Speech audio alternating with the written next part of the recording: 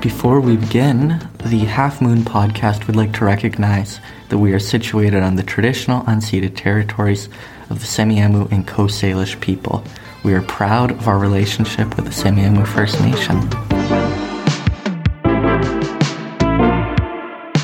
Hello everyone, welcome back to another episode of the Half Moon podcast. Today we're joined with our principal, Mr. Ranu. Would you like to say hello? Hello everyone. Let's start off with, for those who are wondering, confused, so why are you leaving the school? Could you explain to us just what the reason is? So I'm that good. They've used me in certain places to be a relationship person, so they feel that there's some... The principal there's great, but it was time for him to move, and they were looking at people, and they decided that I would be the best fit for that school, which is undergoing some challenges, but it's a wonderful school. What school? Quinn Elizabeth. Oh, okay. So when leaving Semiahmoo, one of our questions was, what would you like your legacy to be leaving the school? That's a tough question. I mean, I was responsible for changing the mascot. Not that it's a big deal, but we did actually move the school in a better focus. We to line up more with the Indigenous communities, Semiahmoo First Nation. Personally, I think it would be knowing to treat kids fairly and consistently. And I mean, I pride myself on being friendly and having a relationship with kids and students and staff. So kids, parents, staff. That would be, I think, the biggest part. And I tell my VPs that treat people the way you want to be treated, and I try to do that. Wonderful. Awesome. Like, what do you feel like this kind of links to that, but what do you think are some of your biggest accomplishments with your time at Semiahmoo? Sounds like the same question, Anna. Yeah, it kind of does. I would say more specific. Give us the real drama. I would think that we're moving in a direction that's positive for school. We're moving to be educationally and boring wise, but we are moving our assessment in a way that's positive, and I would say I helped contribute to that. I would think that the school... I wasn't responsible for a lot of things because I was there during COVID, but I think people see the school as a different school than it was 10 years ago. And I'm not necessarily responsible, but I hope that I contributed to the feeling of, being a school where kids come and they're happy to be here. Yeah, for sure. Yeah. Do you think that Semiahmoo is one of the favorite places that you've worked at so far?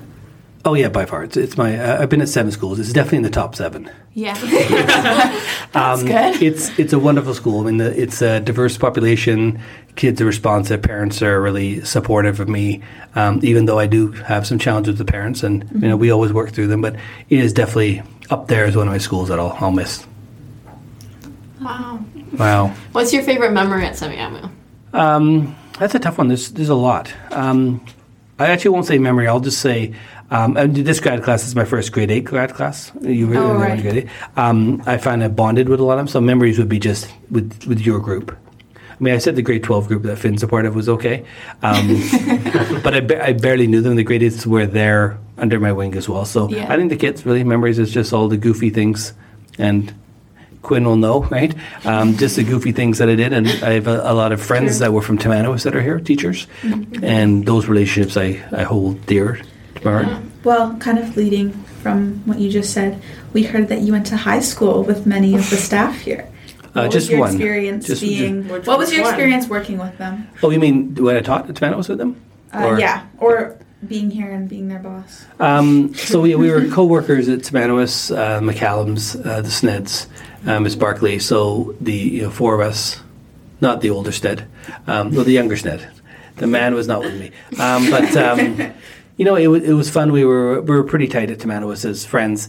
When I came to work with them, the relationship didn't really change because we're still friendly. But I remember Miss Barkley in her interview couldn't look me in the face because she kept thinking I was being sarcastic and I had a smirk on my face on every question. So she didn't.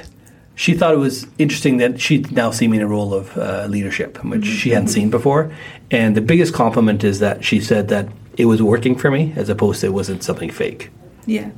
Because it's tough to do because I don't know if you guys know, but I'm fairly immature. I'm not sure if that's evident. On your face right now. Wipe that off. And I told my staff at the new school too. I don't take things too seriously. I can be angry, and you probably all see me when I get angry at other people. Mm-hmm. But I don't take life too seriously, and I don't take my job home with me. So, with my friends or the people that I'm friends with outside of school, they know the same thing, that I am the same person I am here than I am at home. My wife is always surprised with that, though, because I'm fairly passive at home. I didn't realize you were married. I'm married. Daughter. Yeah, 2 daughters. My youngest is graduating today. Oh my gosh! Why aren't they at Semiahmoo? She said she didn't want to be within there. She's worried about IB. She would have done IB, but she was worried about being isolated, and not in a bad way, but isolated with just a group of kids. So she stayed at Delta Secondary. Yeah, that makes a lot of sense, actually. And but anyways, I've been married 24 years. Wow. I didn't think about that for a second. Yeah, because it was 1999, and that's like that Prince song. 1999, so we partied like it's 1999. We got married. We had 24 years. Okay, what would you say is your biggest Semiahmoo pet peeve? Is this going out to everyone? Oh, yeah. It's the magic word is entitlement. And I can leave it at there, but there's definitely the assumption that some kids think they deserve a mark or deserve this. Mm-hmm. Parents are pretty good, but it's probably a flagship school, one of the top 3 schools in Surrey, and I think people come here assuming and demanding and thinking they get what they deserve as opposed to getting what they earned. So, and we're breaking that. Yeah. We're breaking that part. But I have a student in the office right now that's not happy with a mark of 94. Yeah. So that there's entitlement. However, that's minor. Do you think experiencing that kind of entitlement here will help you at your new school?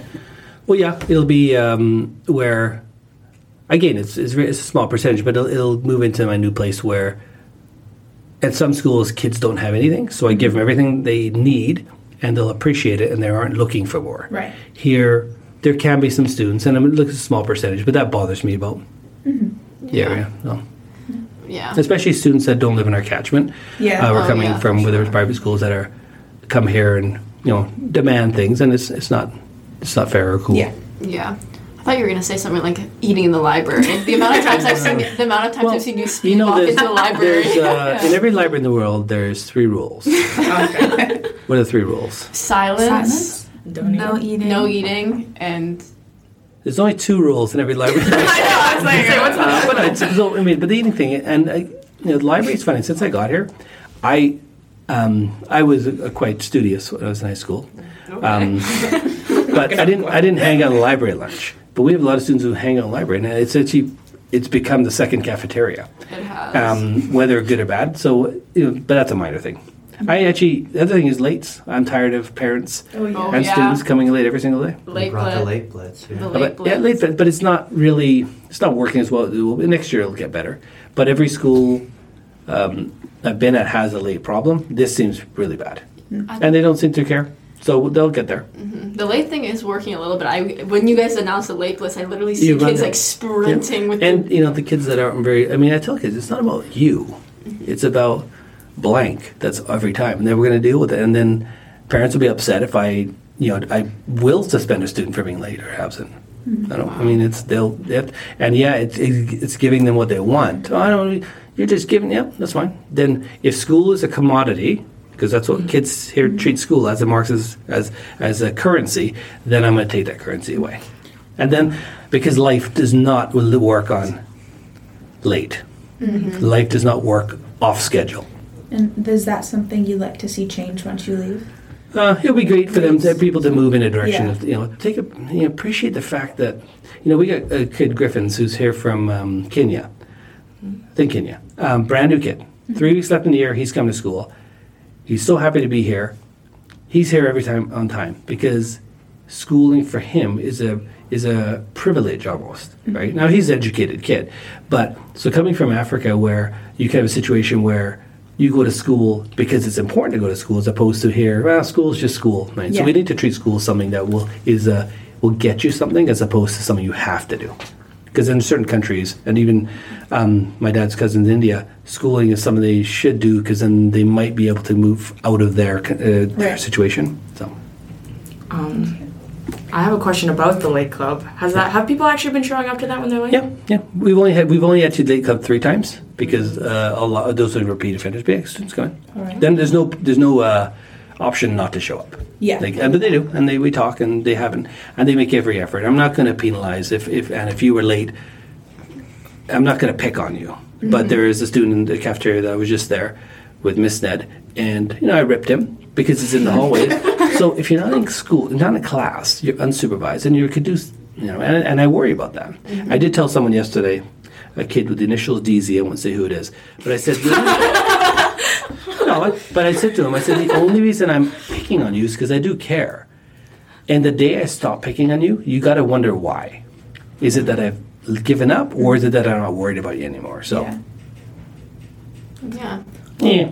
Just to kind of wrap up our little podcast, as this might be kind of your final time to share to the entire school, what's one message you'd like to leave for our students? It's so I would think Finn. I'm going to use Finn and Olivia as my examples. They've been in last year we've become very close, right? And Finn, I think in grade 10, I kind of started seeing Finn and Olivia in the leadership role. They do things for the school that isn't about themselves.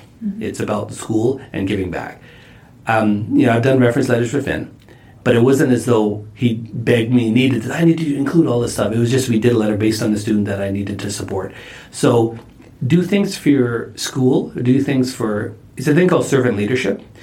And I'm Indo-Canadian, but I haven't been part of the community in a strong way for many years, and just, whether marrying out of my culture or whether being in schools that aren't, but the thing called seva. So in Punjabi culture, it's called seva. Seva is giving back, no matter what.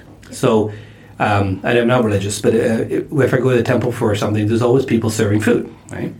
And if you ever do research on Sikh culture, the seva part, the servant part, is all the culture is about. So any of you could go to the temple and be fed, because food represents nourishment, and being given, the smallest thing you do for someone is nourish them and feed them.